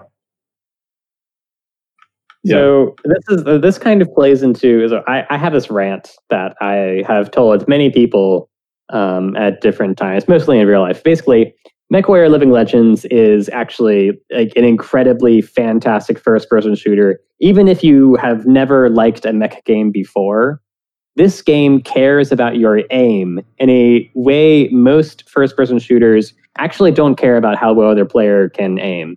But in this game, your ability to aim many different kinds of weapons with different projectile speeds, which range from infinite with lasers to like MRMs or something, your ability to aim them at all the different components on the enemy mech and then counterplay with twisting your own aim and trying to like anticipate or counter twist in anticipation of the enemies twisting and dodging is an extremely deep like way to like play a combat game where just your mouse movement, no other controls, but just the mouse movement becomes so complicated when you're trying to fight someone and you're trying to decide which component part am I shooting at. And so you'll get like brawls or duels where one person like opens up with a Gauss rifle and they wanted to shoot the side torso because that's usually the fastest way to kill a mech, but their Gauss shot struck an arm. And then they're just like, well, I guess I'm shooting this arm first, and I guess I'm destroying the arm first now. Yeah, a lot of other games, you know, they you aim for the head to deal more damage, or you aim for center of mass just to make sure you actually hit them at all. But in this game, you aim for the thing that's already damaged usually to make sure that you take that part out. But your own defense depends on your aim because you can create cover for your own damaged parts by looking away from the enemy. And especially when you consider all of the different sizes and shapes of mechs and their different torso twist rates and their different torso twist twist capability, it's a very unique combination that makes it my favorite game. Yeah, definitely. I feel like this game sort of strikes like a very good balance as far as like, you know, the FPS elements are concerned versus like strategy. Because, you know, if you like both those types of games, I think you're really going to like Living Legends because time to kill is like pretty slow. And so that sort of like gives you a moment to like think about what your options are. And then there's like all kinds of other stuff to play with too. Having a slow time to kill brought this up. Many people have brought this up. It only gives you more opportunities to flex your superior skills and have inferior people flex their inferior skills and make more mistakes. So just spreading out the time it takes to kill someone, people get to express their different skill levels more thoroughly. And you look at for comparison, an unfair comparison of Call of Duty, you're running around playing line of sight tag, basically. You see someone and they're dead. That's it. It's more like a random lottery than anything you can get good at, rather than memorizing the maps and stuff like that. Like, I don't even think the time to kill in this game is even long. Like, you kill people in seconds constantly every pub game when you just go and it's like, oh, this is a medium mech. Okay, I alpha the side torso. I alpha it again. They died. Nah, I mean, compared to like Call of Duty and stuff, I mean, the time to kill is pretty slow in here. Yeah, there is that difference, but like time to kill, like being in seconds rather than like, oh, I shot someone once is a pretty big difference. Yeah, I really like the whole thing, like when I'm damage spreading so effectively that now it's time to twist my back armor towards them because I've lost everything else. It works. Yeah. Oh yeah, that's why I love with 360 mechs for that reason. I love facing my back to my opponent when they're when their Gauss rifle is about to reload, and then they just shoot my back with their Gauss rifle, and I'm like, well, that was a waste of your shot. And I turn back around and kill them before they've opened up my side torso. Knowing when to shoot, or rather like timing your shots, is something that I think a lot of other games that really require you to do so much, because like there isn't so much time between shots. Like maybe there's like reload cycles, but that's kind of more like a larger tactical element rather than like a moment-to-moment thing. Occasionally I'll even get into like a game of chicken with another mech. So we'll be shooting at each other, and we both get really weak on like one side torso or center torso. And next thing you know, we're both turned away from each other and we're not shooting. And I'm like, what's happening? And then sometimes they'll even stare at me and be waiting for me to twist so they can shoot that center torso. And they're just like, maybe shooting me with only their lasers and their Gauss rifle hasn't fired. And I'm like, it's been 6 seconds, 8 seconds, 10 seconds. When's this Gauss coming? And they're just holding it for when I twist. Who's the pilot. That's when the game is so great. And I'm still learning how to properly anticipate and screen shake enemies before they shoot things like Gauss rifles and large lasers. That takes real finesse to get that timing down. Yeah. Also, sometimes even if you get it right, you're just not far enough away where it really matters. So sometimes it's just better to go for the damage. Being meaningful in that sense really comes into play at the larger ranges. New AC10, sub 100 meters, not going to do as much as HVAC 10 at 949. Yeah, it's how much space you take up in their screen, or how much when you move their mouse or move their aim when you hit them, like how much does it like go over different components on you? If you're really close, you take up most of the screen. The mouse doesn't really go anywhere. If it's far away, it like goes somewhere entirely different. Oh, I just remembered something about LRM assets that we were talking about earlier. We didn't really bring up air LRM assets, and I know that the size of the air LRM launcher really determines how it gets used. Like air LRM 10s are a medium range weapon because by the time you've launched off your second volley of them, since the LRMs come out 5 missiles at a time with each click, you're basically within medium range. And then your air LRM 20s are basically short range weapons instead of, even though it says long in the name. I just treat them as like DPS weapons or like stair weapons, like a rotary autocannon or something. You just take a little bit longer to do your damage. The time when you look at them all. There's no difference between Clan and IS LRM, air LRMs, are there? No. I figured. Okay.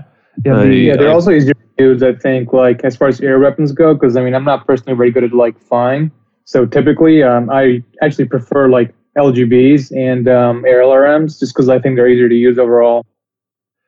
Yeah, I personally do not like air LRMs at all because I aside from range, I think they're just inferior to air MRMs in every conceivable way. They're slower. They have a long lock-on. I mean, their travel time is slower. They have a longer lock-on time, and their rate of fire is just abysmal. Like I don't use them very frequently. In the occasions I do find myself in them, I forget that I'm supposed to keep clicking. So I'm like, oh, I farted out one burst. Wait, what's going on here? You know, I think that. Honestly, I think it might be interesting if the mechanics for air LRMs and ground LRMs were reversed. I think that could be interesting because as it is right now, I just think air LRMs are just utterly pointless. I'll tell you that I wouldn't want that to be the case because the reason that air LRMs are good and are like that, and they are, make no mistake, they're annoying to use, but they're still definitely like effective because you can lock them early. Like you can just get a lock at like 1,000 meters and you can just keep throwing them at people, which means that if you want to play safe, if you want to just like throw out your missiles and then break off and be basically really, really, really hard to respond to, like it would be horrible if a LRM, like for example, the LRM Visigoth, which I think is like 2 LRM 20s or a bunch of LRM 10s or 15s. And there's Ursalka too. Yeah. It would be like, I know a lot of pilots who will just fire the LRMs, maybe the primaries if they get in range, or their bombs, and then break off. And they'll just keep doing that over and over. Like the objective is like for air LRMs, it's not the matter of like, okay, it's like MRMs where you're just dumping a ton of damage and you're getting a pick, which is like personally how I like to use aerospace. If you're using air LRMs, you're just being a presence. You're just constantly throwing out damage. Not very precise, but you're just being annoying. You're able to maybe get picks or just wear down armor over a long period of time. Specifically, the smaller launchers that are tacked onto further builds, I believe the Avar Charlie, that's got the heavy large laser and 2 LRM 10s, I believe. If not Avar Charlie, that's what it's got. I find since it's not the dedicated weapon, I mean, you throw it into a dive, it's going to help a little bit. But it really helps out when it's not the best time to dive, because a lot of aerospace is choosing the right time to dive in and go for a kill. You can't just keep looping and diving every single time you get the chance, or else you're going to get shot down immediately. And when you've got to pick your targets and you've got to keep doing a couple loops and scope the area out, you could at least throw out a couple volleys. And that's always nice to do. That's more or less when I see those smaller launchers shine. I never really see the big flying arrow or LRM boats. I hardly see them in pubs. And the LRM Rizalka and LRM Visigoth were really oppressive for a while, and they're still quite good. There's very specific pilots who use them a lot, and I think they've been taking a break, but they're mostly annoying for the rest of the weapons they have. But the point is, like, they can just keep on putting damage and not be easily answered. And if they were able to launch all their alarms instantly, it would be even safer for them. We talk about just a little bit Air ATMs. about the sound of LRMs when they hit, because it's amazing. It's so good. Not the hit reg sound when you hit someone else with LRMs, but just getting hit by a big volley of LRMs actually still sounds amazing and very much like you're in a mech getting blasted to pieces. It's really great. Like, I really love the sound design in this game. Sound design is amazing. Baffled by it every time, but it pains me to no end every time Invik says he's playing without sound and he just memorized all the reload sounds because the game sounds so good.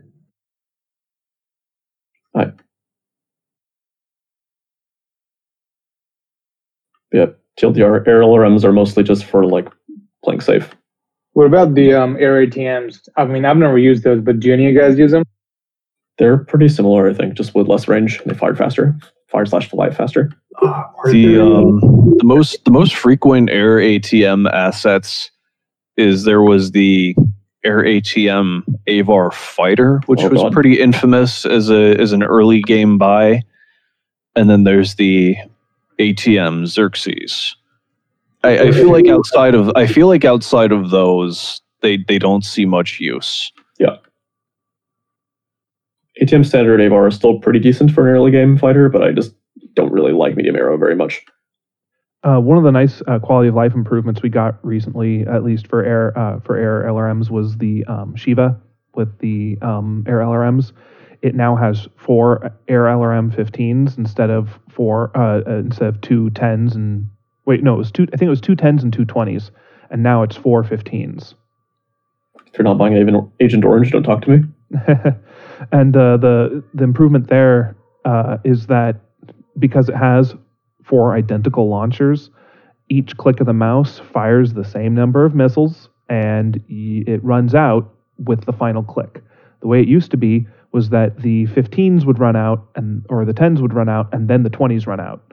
And so there would be circumstances where you didn't fire all of your 20s, and you'd already fired all your 10s, and then you go for another pass, and you find out that your 20s are already empty because you only had 5 missiles left in their volley.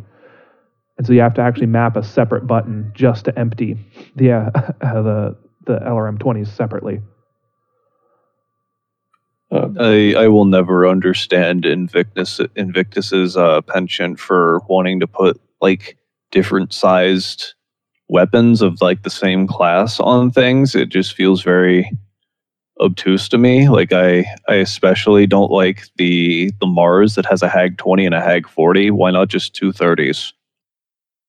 Because it would just be much more usable for the same reason, because you just don't, it would be one less thing you have to think about. Thunderbolt Atlas is the most painful example I can think of in this vein. The multiple Thunderbolt sizes are great, but the fact it takes an extra second to get the good lock on the bigger missiles is just like... No, that's exactly why it's good. I will fight to the death over, and I don't want to spend too much time over it, but the short answer is, if you have some, if you just have a group that's for chaining the light ones, like if you have to stare with that Atlas, you don't want to have ideally you don't want to stare at anything for a really long time, Living Legends. Like you want to always have some ability to suppress the enemy shooting at you, or you want to do all of your damage instantly and then turn away. If you can throw out a couple of things that are good for screen shaking early, while your bigger guns are recycling or are locking, that's perfect. I really, really like that Atlas precisely for that reason. I have one group for chaining the T-Bull 5s, one for the 10s. I can respect both sides of this here. Like I see the validity of wanting to toss out a little bit of screen shake early, but it does also irk me having the different lock-on times, because you really have no feedback on the different lock-ons. You know, you just have, it's just the same tone playing twice. And I feel like we're all probably very well aware of how easily the sound engine in Crysis can break down in the heat of a big kerfluffle. So it, you know, in theory, okay, but in practice, it could use some improvement. There could be like maybe I know Flash coders for UI are solid gold. You know, they're worth their weight in gold. They're very rare, but you know, there could be better feedback. Yeah, it'd be nice because we've got like, you have to be so vigilant when it comes to keeping track of what sort of lock-on weapons you have, especially like I know there's several assets that have NARC and LRMs, and there's even some that have, I think, NARC, LRMs, and streaks or some other lock-on weapon. Not anymore. Yeah. Not anymore? Okay. If it still existed. Well, there's that one Shadowcat that has the HE ATMs, the LRMs, and the NARC, right? The thing is, those have very distinct, like, ranges it's a little easier to manage if each different lock-on weapon has a different range. You know, so if I'm in a Raven and Prime and I'm getting a lock-on at 500 meters, I know that's my NARC because I know my SSRM don't reach that far. You know, so it's a little easier to manage then. But with something like the T-Bolt Atlas, it's a little more money. I think the Atlas is actually one of the easier ones to manage because you know that, like, okay, the smaller caliber one is always going to be the one that locks faster. So I just always have like one group for the small caliber one and one for the larger one. So as soon as I hear the second tone, is when I start using the bigger ones. That versus the Shadowcat, if someone just falls within 200 meters of you, you know, what do you do then? Always prioritize the HE ATMs, I would think, unless you're specifically just trying to do a peekaboo. In terms of lock sounds, because then you're just going to have 3 distinct sounds, and the only way you can tell the difference is which one, having memorized which one is the fastest. I'm pretty sure, like, well, I mean, you're not going to really be shooting you always want to prioritize the HE ATMs at short range anyway. Like, that's something that it's never really no problem for me. Like, ATMs I would always want to make sure that those are the big ones. And they lock fast. Yeah. Like, I think ATMs are almost always the first thing that locks. Like, just you always know they're fast. And also, just like in combat, you probably want to prioritize the thing that's good in close range. So, like, I don't know. That particular variant, I think, is just like really intuitive because, like, the order of which you want to fire your stuff anyway is the order in which they lock. Okay, so I think I want to move into our last topic before we sign off for the night. And the last topic is going to be what is your favorite asset and or tactic that goes with it? For fun or just like in general? Like, as in you think is the most effective in pubs? The one that you enjoy. I used to use the old Chimera D, like every single match, the one with 5 lasers, a heavy medium machine gun, and a T-Bolt 10. Literally the most popular medium mech. So good. Over optimized. It was designed by committee. Unfortunately, now the 49K price range is actually a little bit. It's kind of, I don't have like a favorite mech in that like price range. So it's always a little bit awkward to get out of the light mechs and into the heavier, or even into like the bigger mediums. But I've really enjoyed. No. Problem is that I don't have a favorite. I have a flavor of the week. So my answer is actually very bad for this question. A recommendation when you're in the 49 bracket and you're looking for something to really push yourself out. The Ares are really good specifically for that. Yep. Oh yeah, feel free to use a tank as your choice also, if you want. Something I really like is the Vulture with the 3 dual SRM6. I know it runs very hot. It's not always the best mech to use, but oh my god, it's so much fun to use.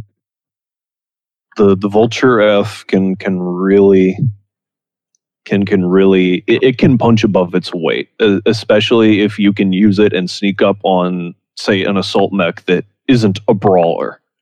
You know, if you can get the drop on them, you can kill them easily. Hell, even if they are brawlers, you can just shut them down. We're all being silly. We have stick stacks now. Everyone just look up your most used asset. What's not Marauder A, the Magnum Dong. I know that- love Okay. murdering manlets with it. There, I I just put love the- hitting other mechs with it and watching their arms twitch around as they deal with the screen shake. I need to get better with the Magnum. I just put I look at only the in very specific situations. stick stats link in the Living Legends Discord. I love the Magnum so much. I'll say that.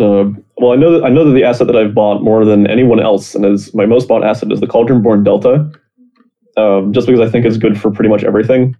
4 clan ER smalls, 2 Sealer M10s, 1 clan LBX-20, 1 clan ER PPC. And LBX-20 and CER PPC are my favorite guns in the whole last game.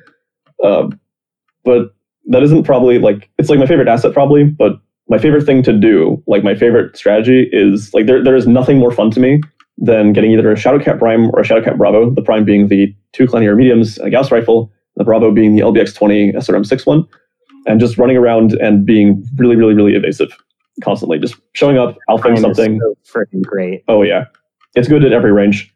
But just kind of the whole feeling of being able to pop up against pretty much any asset in the game, dump a ton of damage, fade behind cover, pop up from a different direction, and then do a ton of different damage. And then also if people run up close to you, you still have your improved jump jets for really, really fun cross-ups.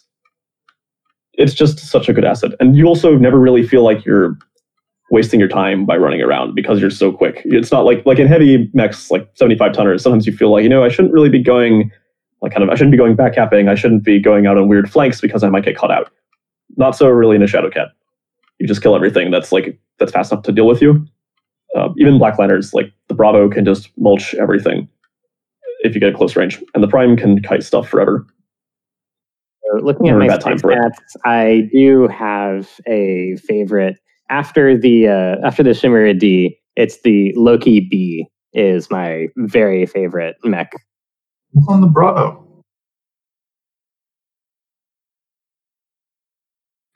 Loki is just it. Not only does it have a really high mounted Gauss rifle, which lets you basically poke from 90% cover, but the dual large lasers or large pulse lasers and dual ATM-3s that are just reloading constantly. It's just great for fighting anything, including BA and aerospace, and you just run around at a high speed and just are constantly shitting out damage and running at very high heat because I never stop firing the large pulse lasers at anything within line of sight. Yeah, and it's not even that hot. You can basically it has enough dual heat sinks where you can keep doing that. All right. Well, who's gone so far? Who else? Almost has- except Architect, I think. Unsurprisingly, my favorite is definitely the Fafnir Alpha with the 2 improved heavy Gauss and the useless machine guns that do nothing but make sound and drive you insane when they're making sound and you lose an arm and it just keeps going. It's good for establishing leads. Yeah. Well, I mean, once you know how your H-Gauss are gonna go, you don't need them. It's very helpful against aerospace. Because once you Trust. Once you know it, you know it. But favorite tactic with that is the generic Fafnir tactic of being the force felt and less seen, because that Fafnir is not something you go big Unga sub 200 meters with. That's what you want the LBX one for. But that's always fun, is just throwing out H-Gauss. Landing the H-Gauss and having no recourse because they turn and they try and throw shots back at you, but you've got the armor to take it. The machine guns on that, I think, help with threat assessment, so you can figure out who's in what. Wait, what? Yeah, I agree.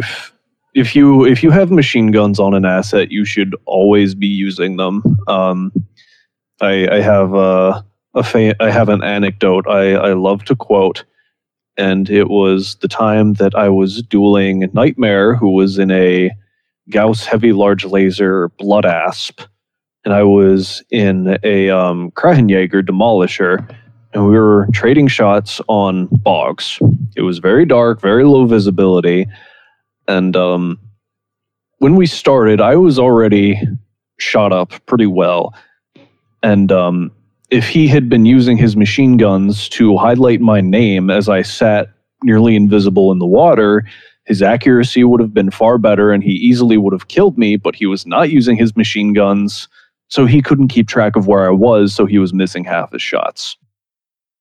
Occasionally, like what I was saying earlier, for threat assessment, like if I see two Thanatoses coming at me and they're like 900 meters away or something, I'll pepper both of them with machine guns, figure out which one of them is the bigger threat, and shoot them. Yeah, I mean, use them as like it's free damage. Yeah, it also shows where you are. Don't use it. It's a mistake. But I hear a lot of people say it's great for removing battle armor. Not at all. No, it's not. Battle armor with the Gauss and the machine guns. The machine guns are only good, really, against battle armor at preventing them from healing. That's about it. Which is helpful. Which is very helpful, honestly. But they're not. They certainly don't kill the battle armor. Unless you have like 4. So let's see. For me, I play in the Mithras Bravo the most. The buy stats say I pick the APC the most, but that's not really what I'm doing. Yeah, I take the Mithras Bravo because it's got 2 heavy small lasers, 1 heavy medium laser, 2 high explosive ATM, 3 launchers, and it has a PDS on top of that makes it really good at defending itself against battle armor. And so I use that early game to quickly rack up enough C-bills to buy something better. That's not really my favorite asset, though. The next thing I buy the most often after that is the Rusalka Echo, which is the LRM Rusalka. It's got 2 LRM 20s, which, as we've said before, those are staring weapons. They are not. They are certainly not long-range weapons unless somebody's narked some other target.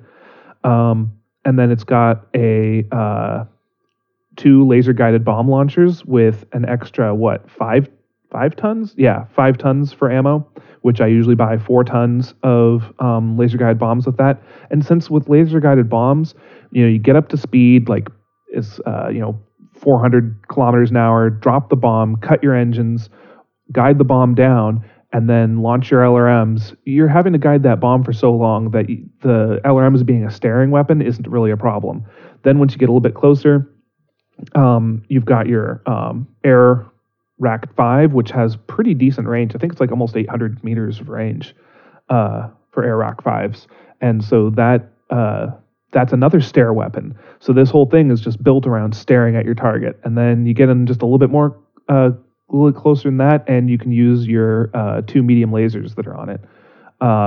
Although it gets kind of hot launching those bombs, the LRMs, and then continually going down with that Rack 5. I often find that I have to vent some coolant if I'm going to be using the medium lasers too. And now that Rusalka is worth 1 more ticket when it dies, because it's good. And so I'm that one specifically? No, all of them. Toll chassis. Okay. Yeah, I would probably fly like MRM Rusalka if I wasn't so intent on taking one that had laser guided bombs. And so MRM Rus is always amazing. Yeah.